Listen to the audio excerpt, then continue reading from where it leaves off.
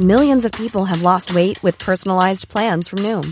Like Evan, who can't stand salads and still lost 50 pounds. Salads generally for most people are the easy button, right? For me, that wasn't an option. I never really was a salad guy. That's just not who I am. But Noom worked for me. Get your personalized plan today at Noom.com. Real Noom user compensated to provide their story. In 4 weeks, the typical Noom user can expect to lose 1 to 2 pounds per week. Individual results may vary.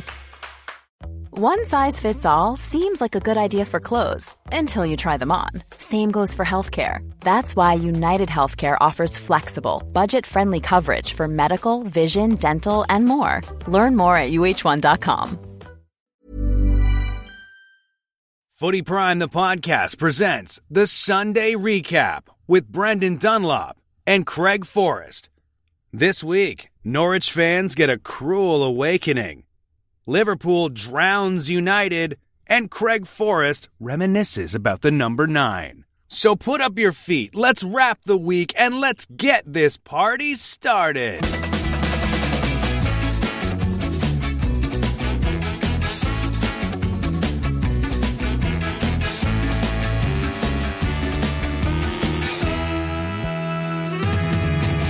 Yeah, you thought once a week in Dan Wong's backyard in the tent and YouTube interviews with whoever wants to come on and speak with us was enough?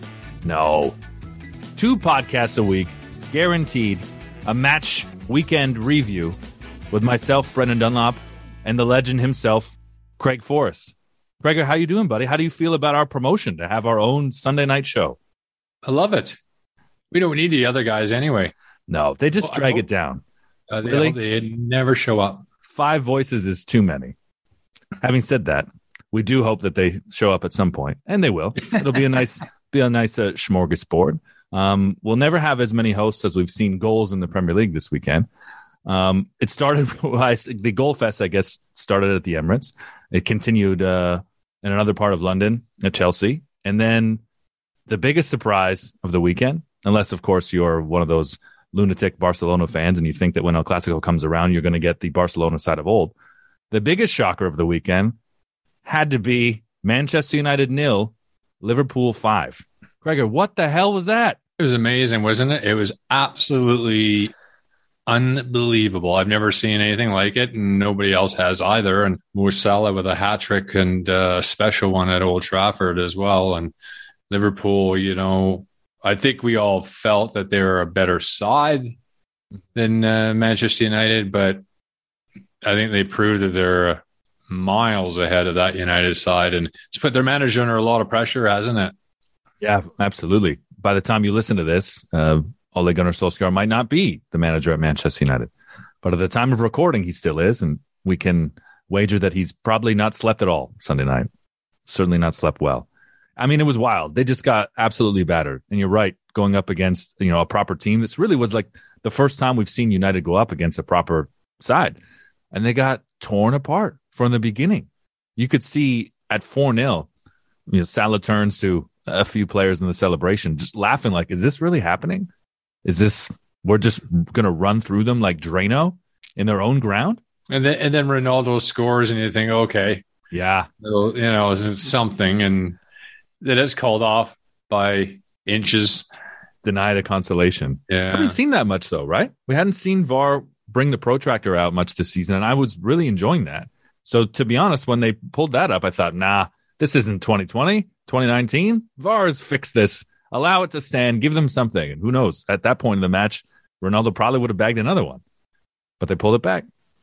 Yeah, pretty impressive. Amazing performance from Liverpool.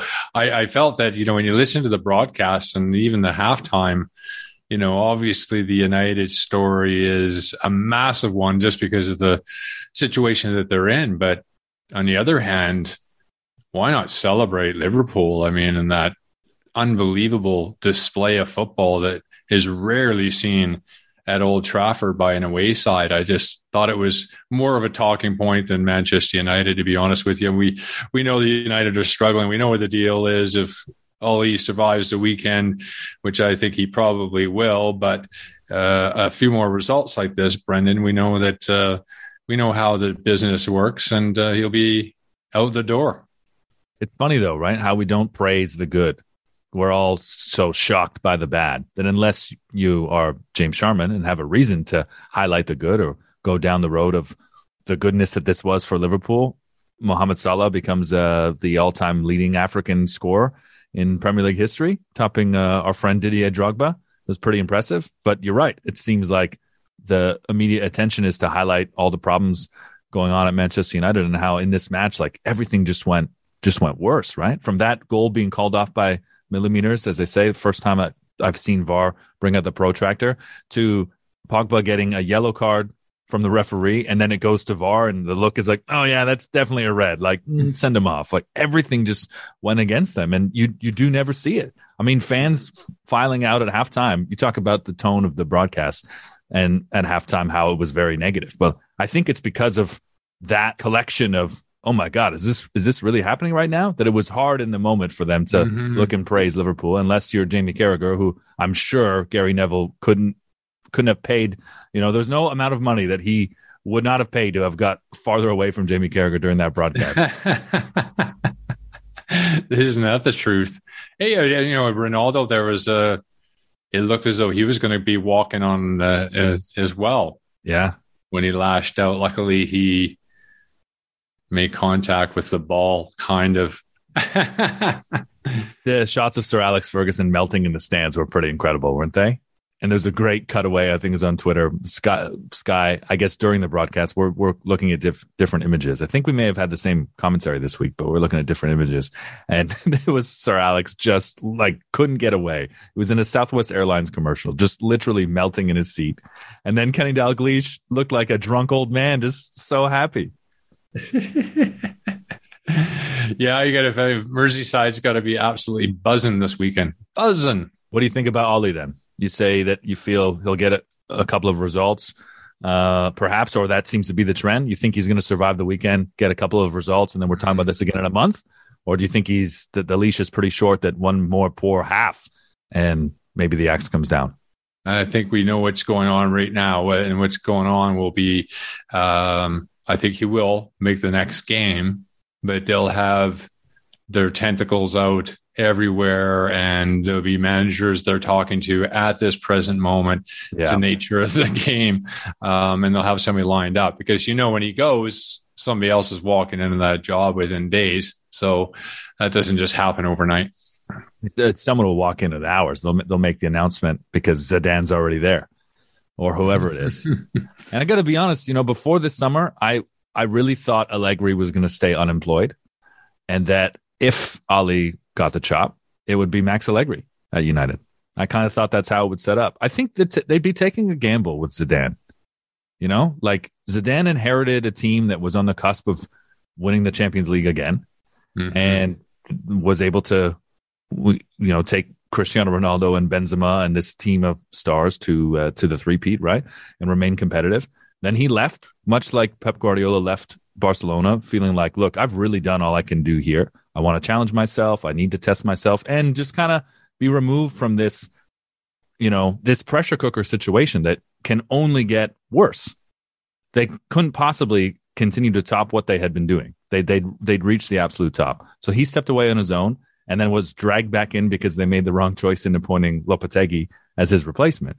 And I think going back, is something that he'd never do again, or put himself in that situation. And he'd be up for a new challenge like United. But I think United would be making the mistake by taking a guy who hasn't really had to galvanize a group to get to this point. Obviously, the familiarity is there with Ronaldo, but Zidane's a guy who's tactically we've questioned.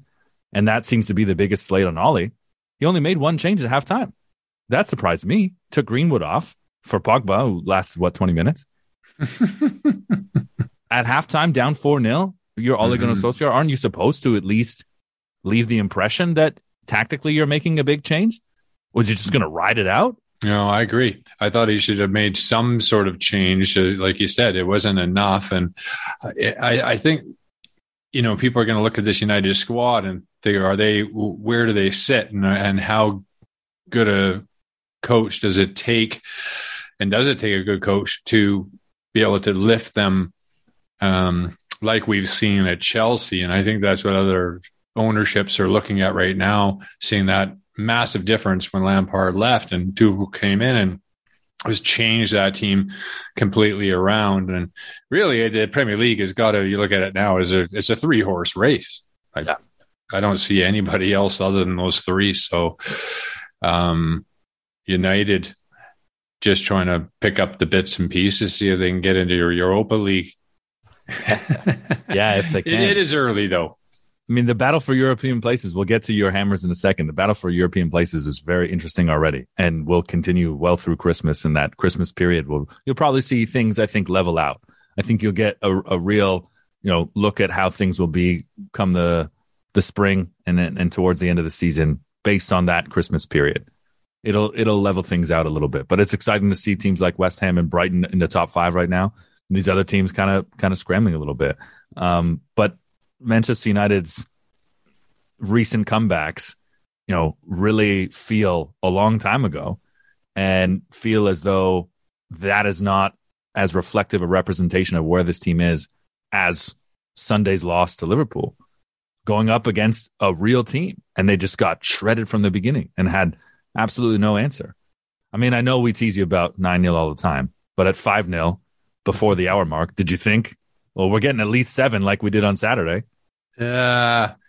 Liverpool played it out. I mean, even Klopp mentioned after the game about, getting through the game without injuries. And that is part of what was interesting about the 9-0 was that games are usually played out that way because you're thinking of other things, getting through the game, least amount of taxing as you possibly can. You're not looking to score any more goals at that point, just to stay fit and healthy.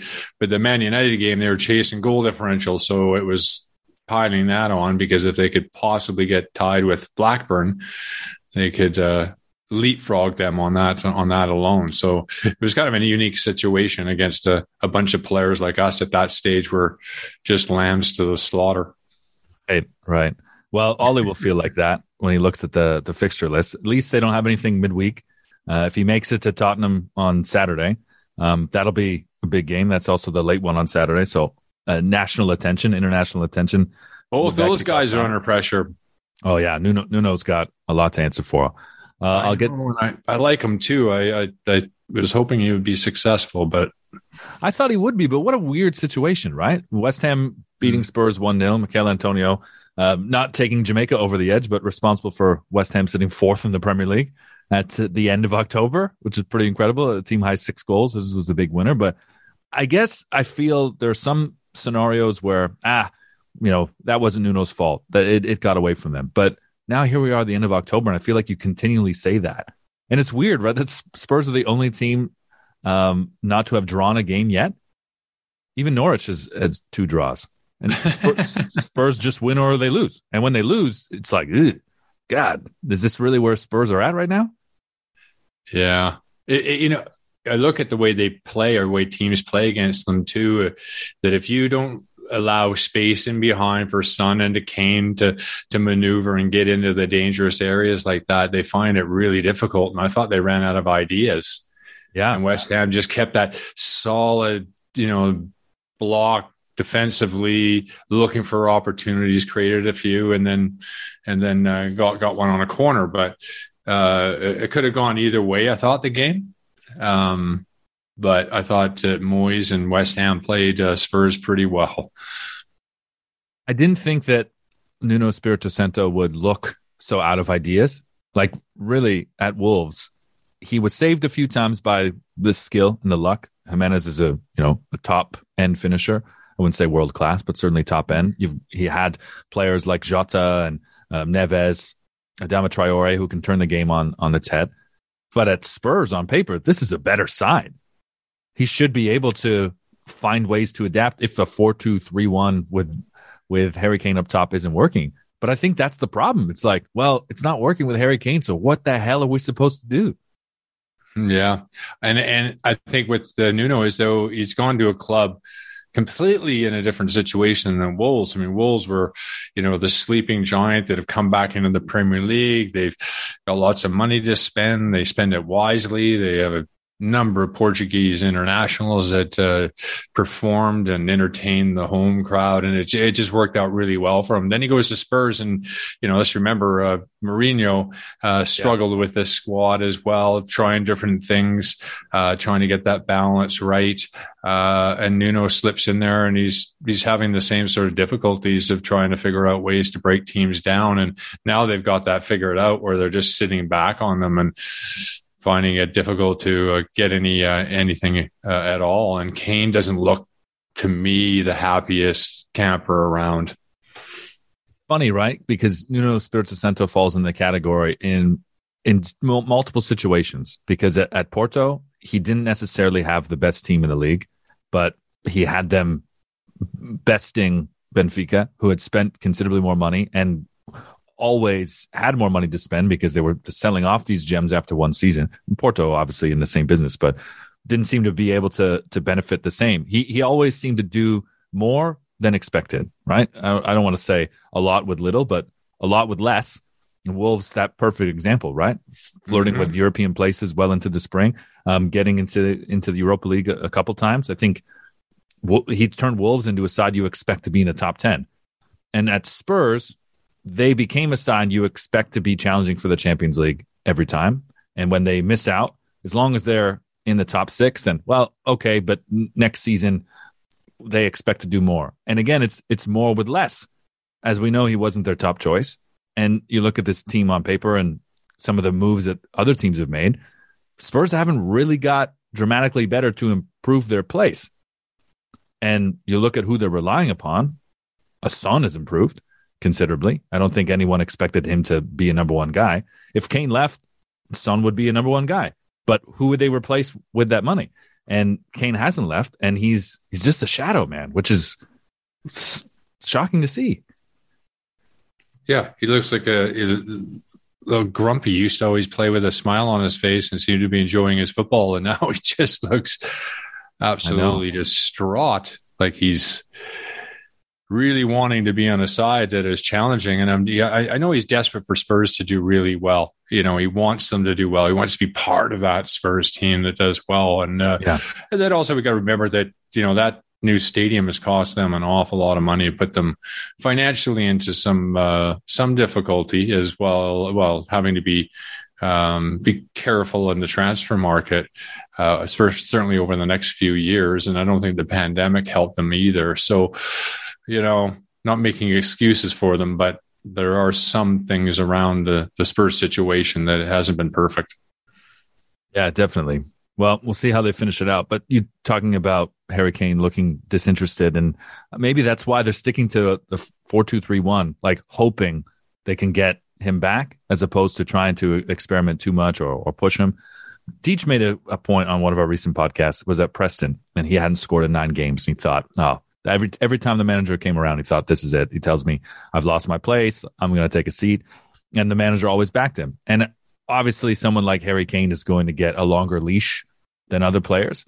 But if I'm Nuno, who has to look out for myself now, maybe you do sit him. Yeah, you do that once. And if it works out and you pull off a couple of results and you bring him back in and it works out really well. But if you pull Harry Kane and you lose the next couple of games, I think your leash gets really short. Yeah. So it takes a brave man to do that.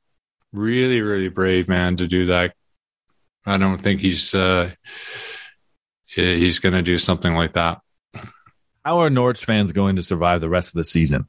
Like, what do you do if you're a season ticket holder? You've paid your hard-earned money. You've bought a new shirt instead of buying braces for your children. And you got to watch your team get battered every week. 7-0 at Chelsea. I mean, everyone that was the lock of the weekend, right? Everyone expected Chelsea to win. But 7-0, that's a, where were you when moment if you're a Chelsea season ticket holder, if you're a Chelsea supporter, right? I was there when Chelsea put 7 past the horrendous Canaries. Yeah. They were horrendous, all right, Norwich. But I tell you, some of the football and the passing and the quality of the goals were just brilliant. Really, really were good. And it's amazing, right? Obviously, we know they have the depth and players who haven't necessarily got opportunities there at Chelsea that they would in other places, like Callum Hudson-Odoi. His goal to make it 2-0. That pass from Kovacic was unbelievable. And there was a few others, as you say, like just scintillating football. And Ben Chilwell is a goal scorer now. 3 straight goals, three straight games, with a goal. I really did feel for Norwich, though. I mean, right? Everything that could go wrong did go wrong. From that own goal, Aaron's own goal that Krul couldn't handle, Gibson's red card, the penalty save, Krul stops the penalty, and then a VAR infringement lets Mount retake it and score. Like, God, like relegated in September. That's a new low, right? Even for a team like that. I always think too, goalkeepers, you don't bother coming off the line. Like you can't do it anymore. Yeah. You're wasting your time, because if it goes in the net, it's going to count. But if you save it, so you're really not doing yourself any favors. You gotta work on that, and even start now if you're going to try to dive outwards a little bit. Start a foot inside. So when you take that step forward, your back leg that you're actually using to push off is on the line, as opposed to a foot off it. Used to get away with that all the time, of course, but now, not now. Is it just an anticipation thing? Like in American football, when you see these linemen get caught offside, is it in the anticipation that sends them forward as opposed to left or right, the side they've guessed? Well, sure, but he's a goalkeeper too that's got a history of saving penalties, but yeah, there's no point in the new game that you have to make sure. And if I was coaching guys, I would be training that often, like having cameras on the line and taking penalties and getting these guys to make sure that, 9 times out of 10, they're not going to be encroaching on that line. Did you think that Chelsea might score 10 on Norwich? Because we all did, obviously. Yeah. It looked as though it was possible. Yeah. If they wanted to, I think they could have. What is it like for you? I know you must, you're such a good sport. You let us talk about this all the time. But when you see a team run up a score like Chelsea did, do you want them to top 9-0? Are you sitting there like, let's go? 10, 11, let's go? Well, we've seen a couple 9s since now. Yeah. For Southampton. At Southampton. That's got to be worse than 9-0 at United back in when they were a good side. That's not so bad. Yeah, and for Norwich, 7-0 against the European champions. They could probably stomach that. Yeah. Norwich are interesting, aren't they? How they go about their Premier League status every time they end up in the Premier League, because they're a yo-yo club, like you never known, but they've got to almost they accept it. Yeah. The gaffer has been there, got them promoted, relegated, promoted, and now he's still there and taking an absolute beating. What do? If it got really, really bad, they would make the change on that. But he's obviously done a very, very good job with the squad that he has, and being that in between side that doesn't sustain itself in the Premier League. I'm sure they would like it, the two, but it's a difficult thing to do. And I think they manage their finances well enough that they always leave themselves in a position to be competitive to at least get there. We've seen yo-yo teams in the past, West Brom, a great example, but never a yo-yo team that seems to be designed on a financial strategy in order to do that. It's as though being a yo-yo sustains them financially as a very large championship club, right? Mm-hmm. I think gone are the days where Norwich, having been in a larger city or having a large ground, therefore a good gate revenue, expected to contend amongst a lot of the teams around them. They've fallen down the pecking order there. But to have these parachute payments the way that they do, to invest the way that they do, and continually strategically plot and map a team to be very successful in the championship, even though they're in the Premier League, allows them to, just come firing right out of the gates when they're back in the championship, to come right back up, and they sustain this business model. Yeah, they have. And it's partially because too, they when they get promoted, and these players that are going to get them promoted know that, hey, I'm going to be playing in the Premier League. They're not going to come in and sign 5 players and I'm going to be changed. That culture in a club the size of Norwich doesn't work generally. Right. So if you can believe in the players, just try to keep you there. And then if you don't, hey, don't worry about it. We're going to improve and we'll be all set next year. And they pay pretty well at Norwich, not crazy money at Norwich, but they play well enough to keep players, sort of top end championship money players at that club that have stayed there for quite a while. I know it's crazy being an Aston Villa fan to just even give this hypothetical, but I think I would rather be a West Brom supporter in the sense that they're having a go in whatever league they're playing in. They're trying to be better. They might come up short. They might do it wrong with a guy like Tony Pulis, but they're trying to be competitive. The integrity is there, whether they can last 90 minutes or not. They're definitely playing with the integrity and respecting competition. But Norwich are throwing games. It feels like, Norwich know they have no bloody chance going out against good teams. And you get results like that. What do you think they should do? Go out and spend 40, 50 million in the transfer window? No, I don't think they should. But I mean, I would love, in our interview series, I would love to get some soccer business head. I would like to get someone who's a real football person, works on the business side, and get their take on how they draft this. Because I can't think of another team, and there might be one in Germany. Someone will pipe in on Twitter or the YouTube comments and say, this team in Germany's been doing that. You idiots only focus on the Prem. But I just haven't seen a team that seems so strategically built for the division below than the division that they're in, which is the top. And it's just sustains them financially. So it's wild. Yeah. Pretty ugly, though, when you're 9 games in, you've got a couple of draws, no wins. Minus 21 goal differential. Oh my God! I mean, they've got to be challenging Derby for the worst team ever. We'll wait until Christmas at least to map that out, because at least they've grabbed a couple of results. But I feel for any Canaries fans out there and Jimmy Brennan. What was the Derby record? It was the worst.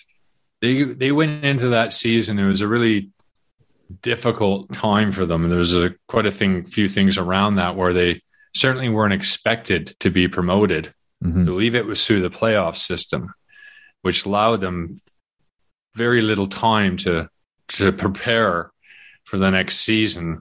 They went 32 matches without a win. Whew. Just devastating.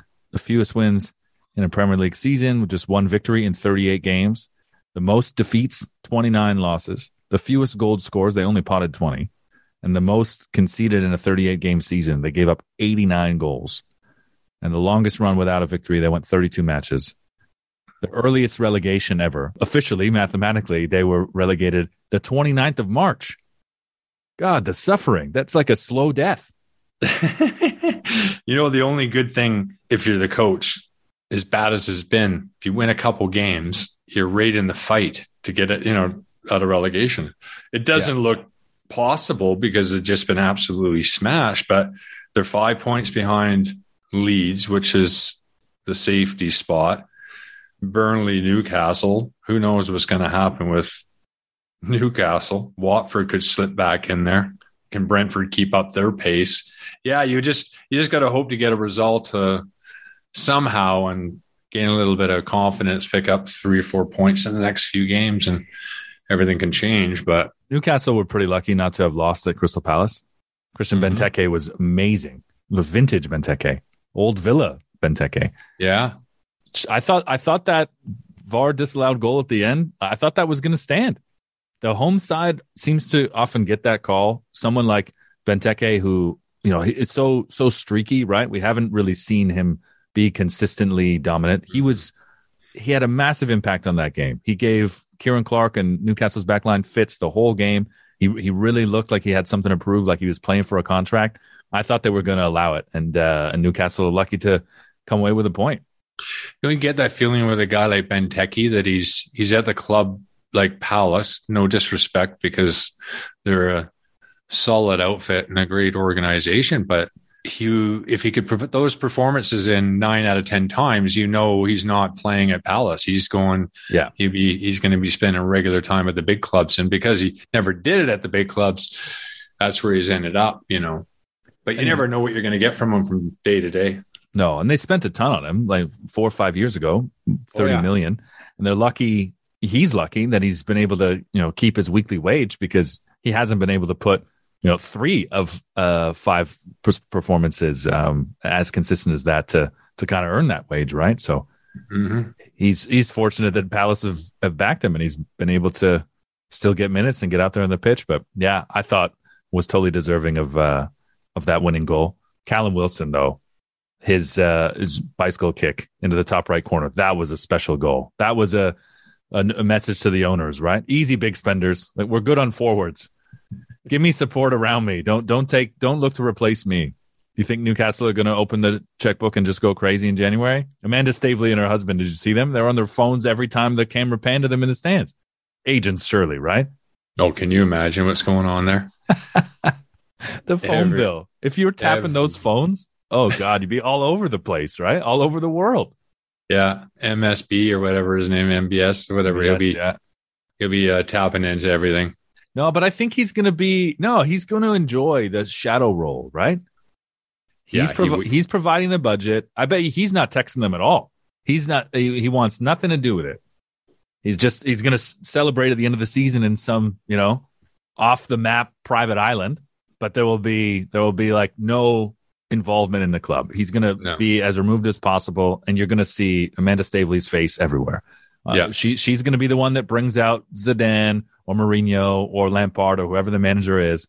She's going to be the one smiling and holding up the shirt for all their big money signings, and she'll be the spokesperson, and then her husband will be the one that we show in the stands all the time, like the chairman at Man City, at PSG, and they'll be the face. You'll never see MBS. No. I think if you're a championship side, you want them to stay in the Premier League.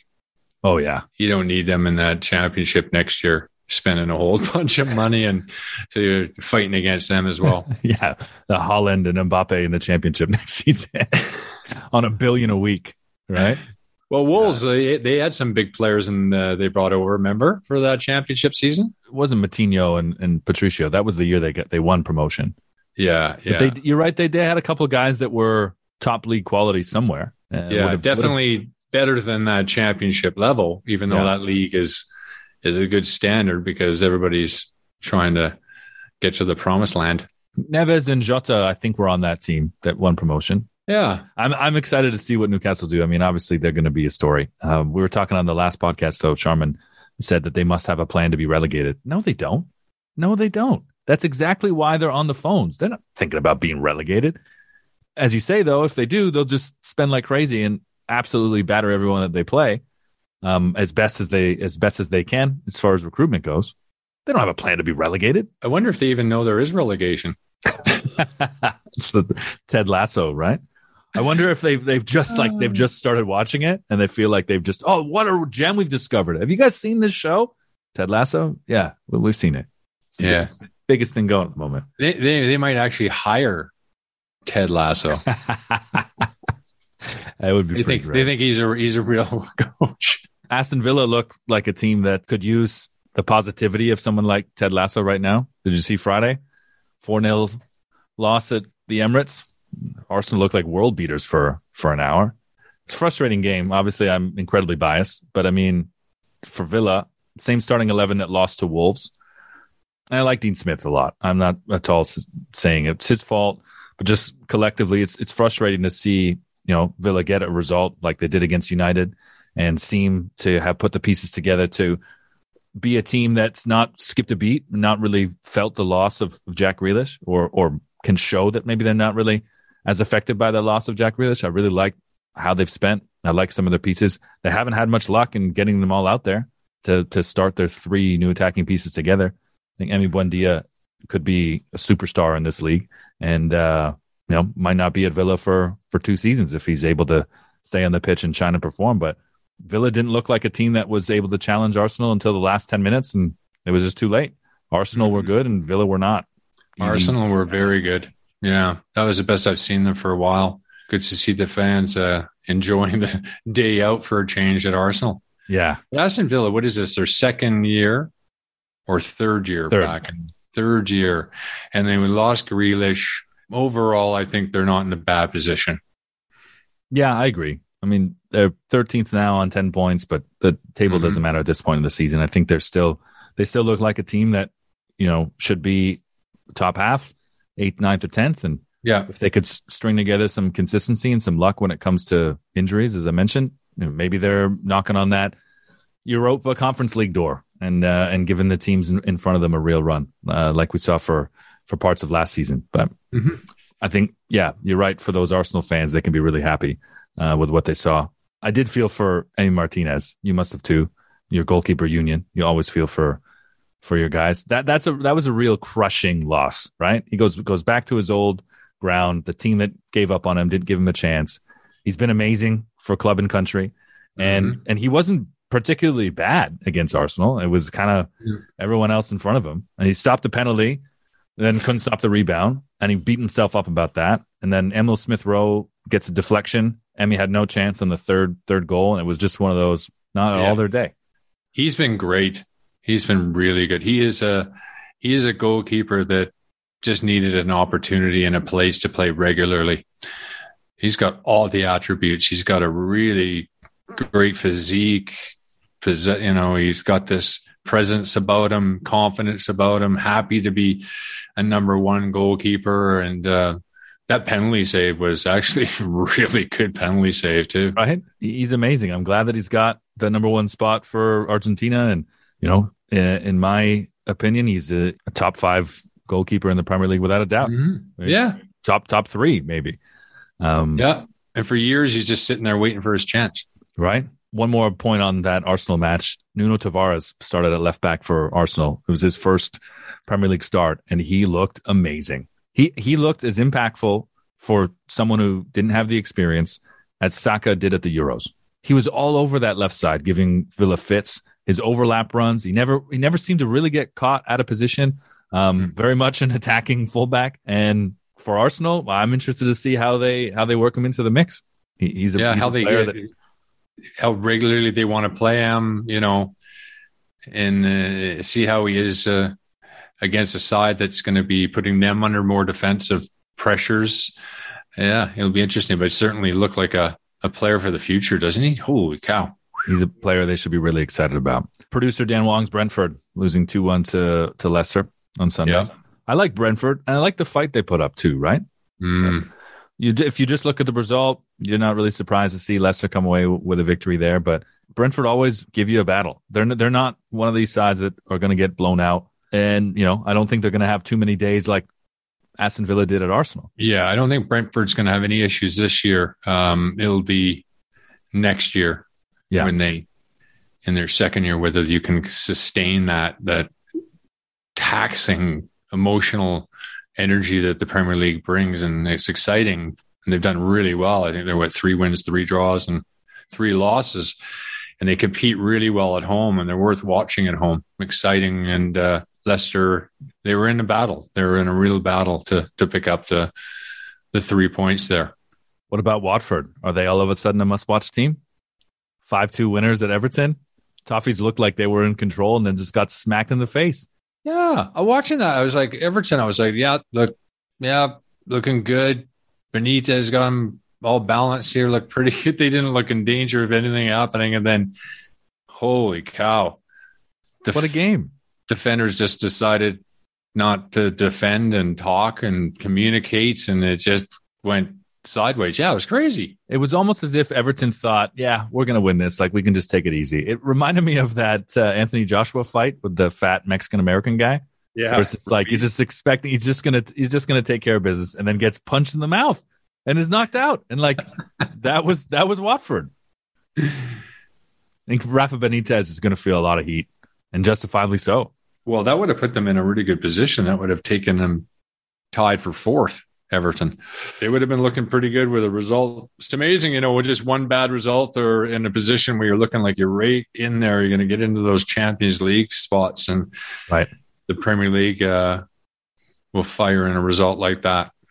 and a quiet fourth place too. If they'd done it, I think a lot of people would be like, oh yeah, look, Everton, unlike West Ham, who maybe it's just us, we talk about West Ham all the time, but no, they West Ham do it with a bit of dramatics and have a player like Mikel Antonio that a lot of people are talking about, and Everton have some good pieces, but they've done it quietly this season so far. There's a lot more attention on other places, I think. Whereas last season, with all the big names that they had with Carlo Ancelotti, they got a lot more attention until they fell off. And now people aren't quite back on the roadshow until a Premier League winner like Claudio Ranieri comes and sees his side punch him in the mouth.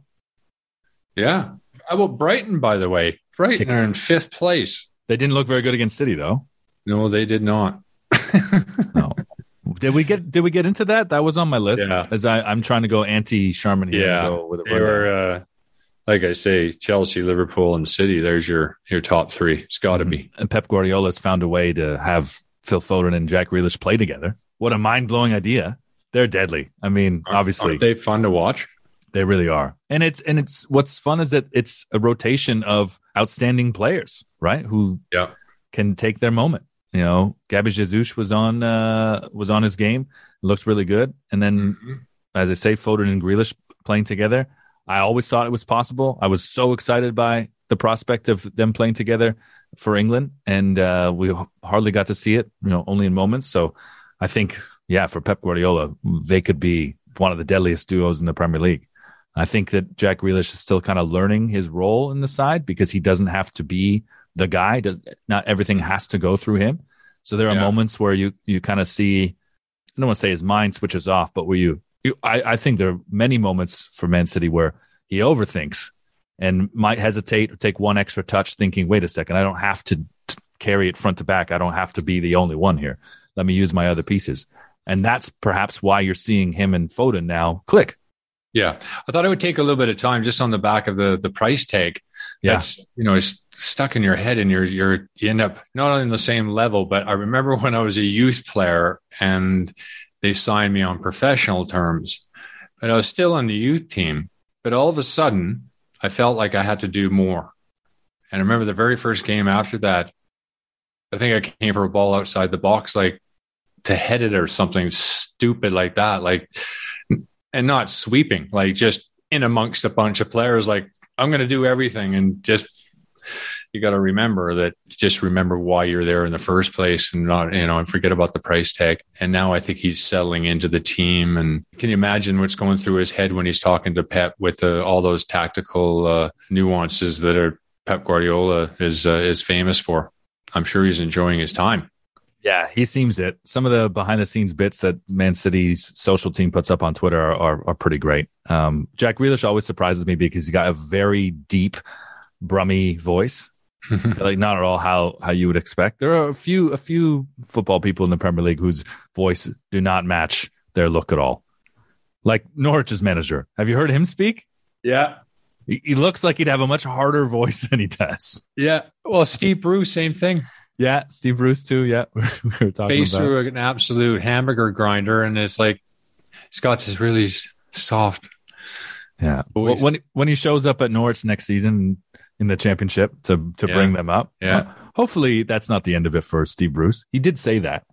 He did say that he truly felt this was the end for him in football, and you could see why he would feel that way or why it might be possible. There's a lot of guys that are itching to get back in that are doing TV gigs and you'd think should be given a chance sooner rather than later, and he might fall into that category.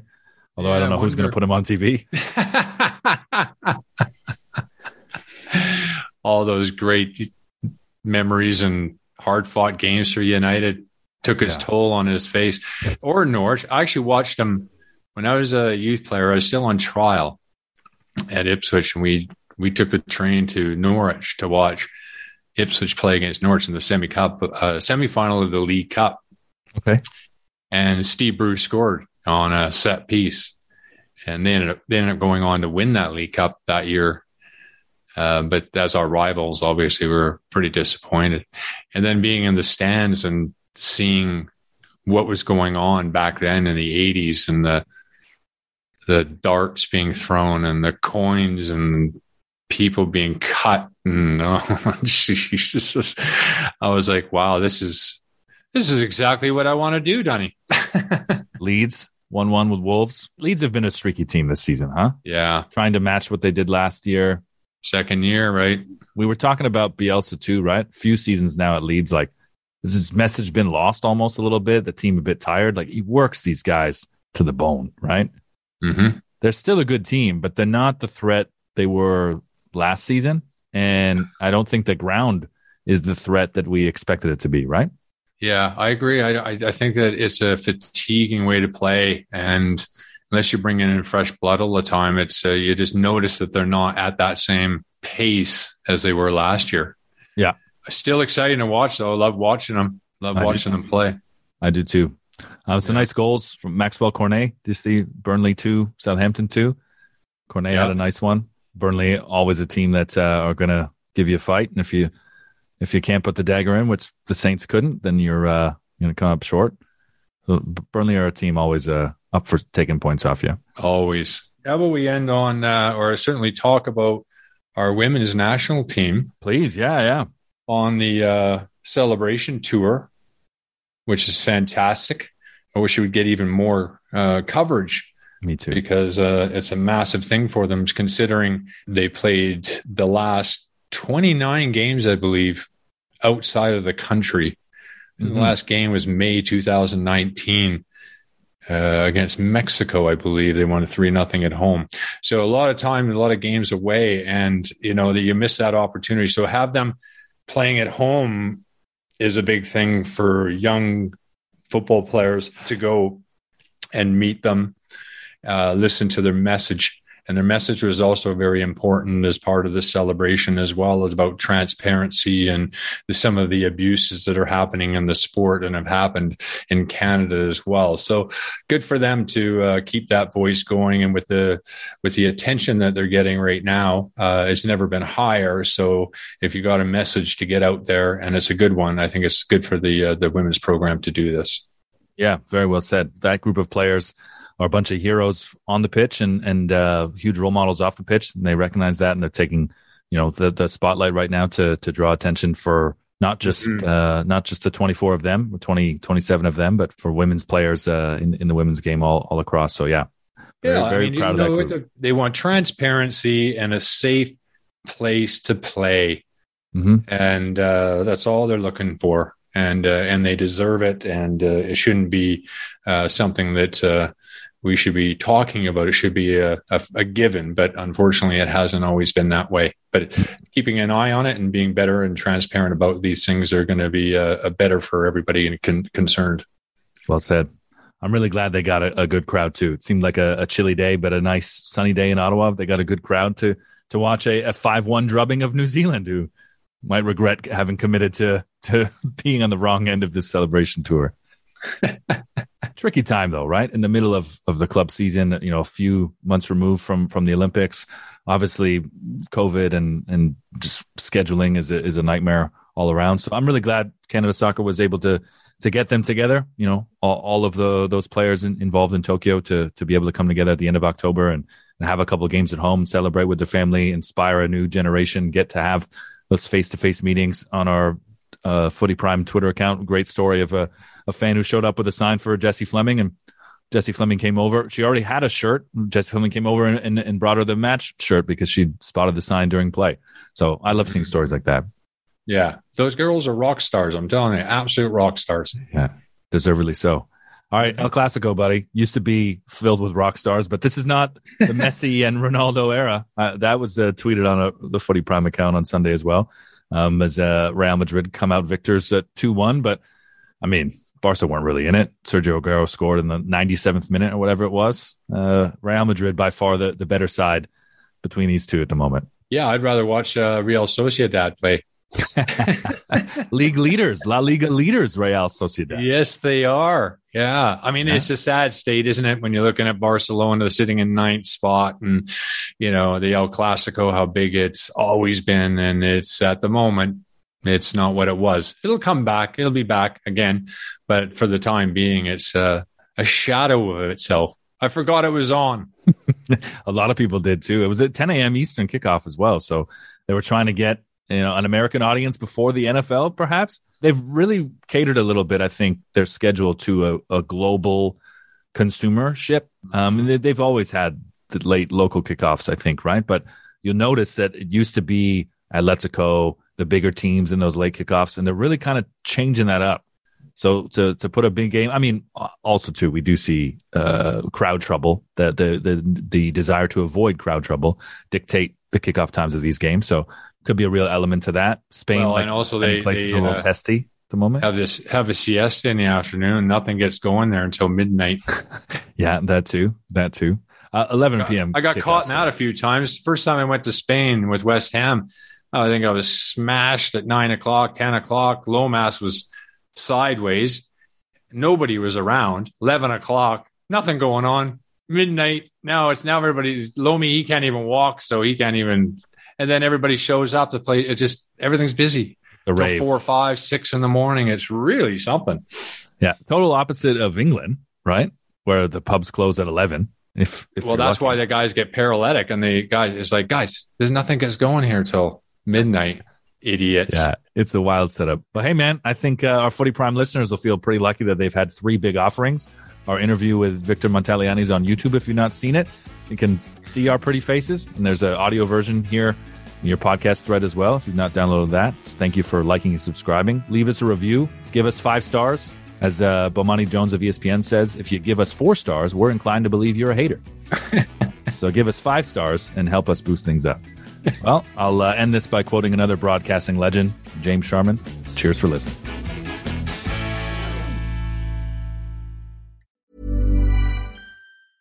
Mom deserves the best, and there's no better place to shop for Mother's Day than Whole Foods Market. They're your destination for unbeatable savings, from premium gifts to show-stopping flowers and irresistible desserts. Start by saving 33% with Prime on all body care and candles. Then get a 15-stem bunch of tulips for just $9.99 each with Prime. Round out Mom's menu with festive rosé, irresistible berry chantilly cake, and more special treats. Come celebrate Mother's Day at Whole Foods Market. Hey, it's Paige DeSorbo from Giggly Squad. High quality fashion without the price tag. Say hello to Quince. I'm snagging high-end essentials like cozy cashmere sweaters, sleek leather jackets, fine jewelry, and so much more. With Quince being 50 to 80% less than similar brands. And they partner with factories that prioritize safe, ethical, and responsible manufacturing. I love that. Luxury quality within reach. Go to quince.com/style to get free shipping and 365-day returns on your next order. Quince.com/style.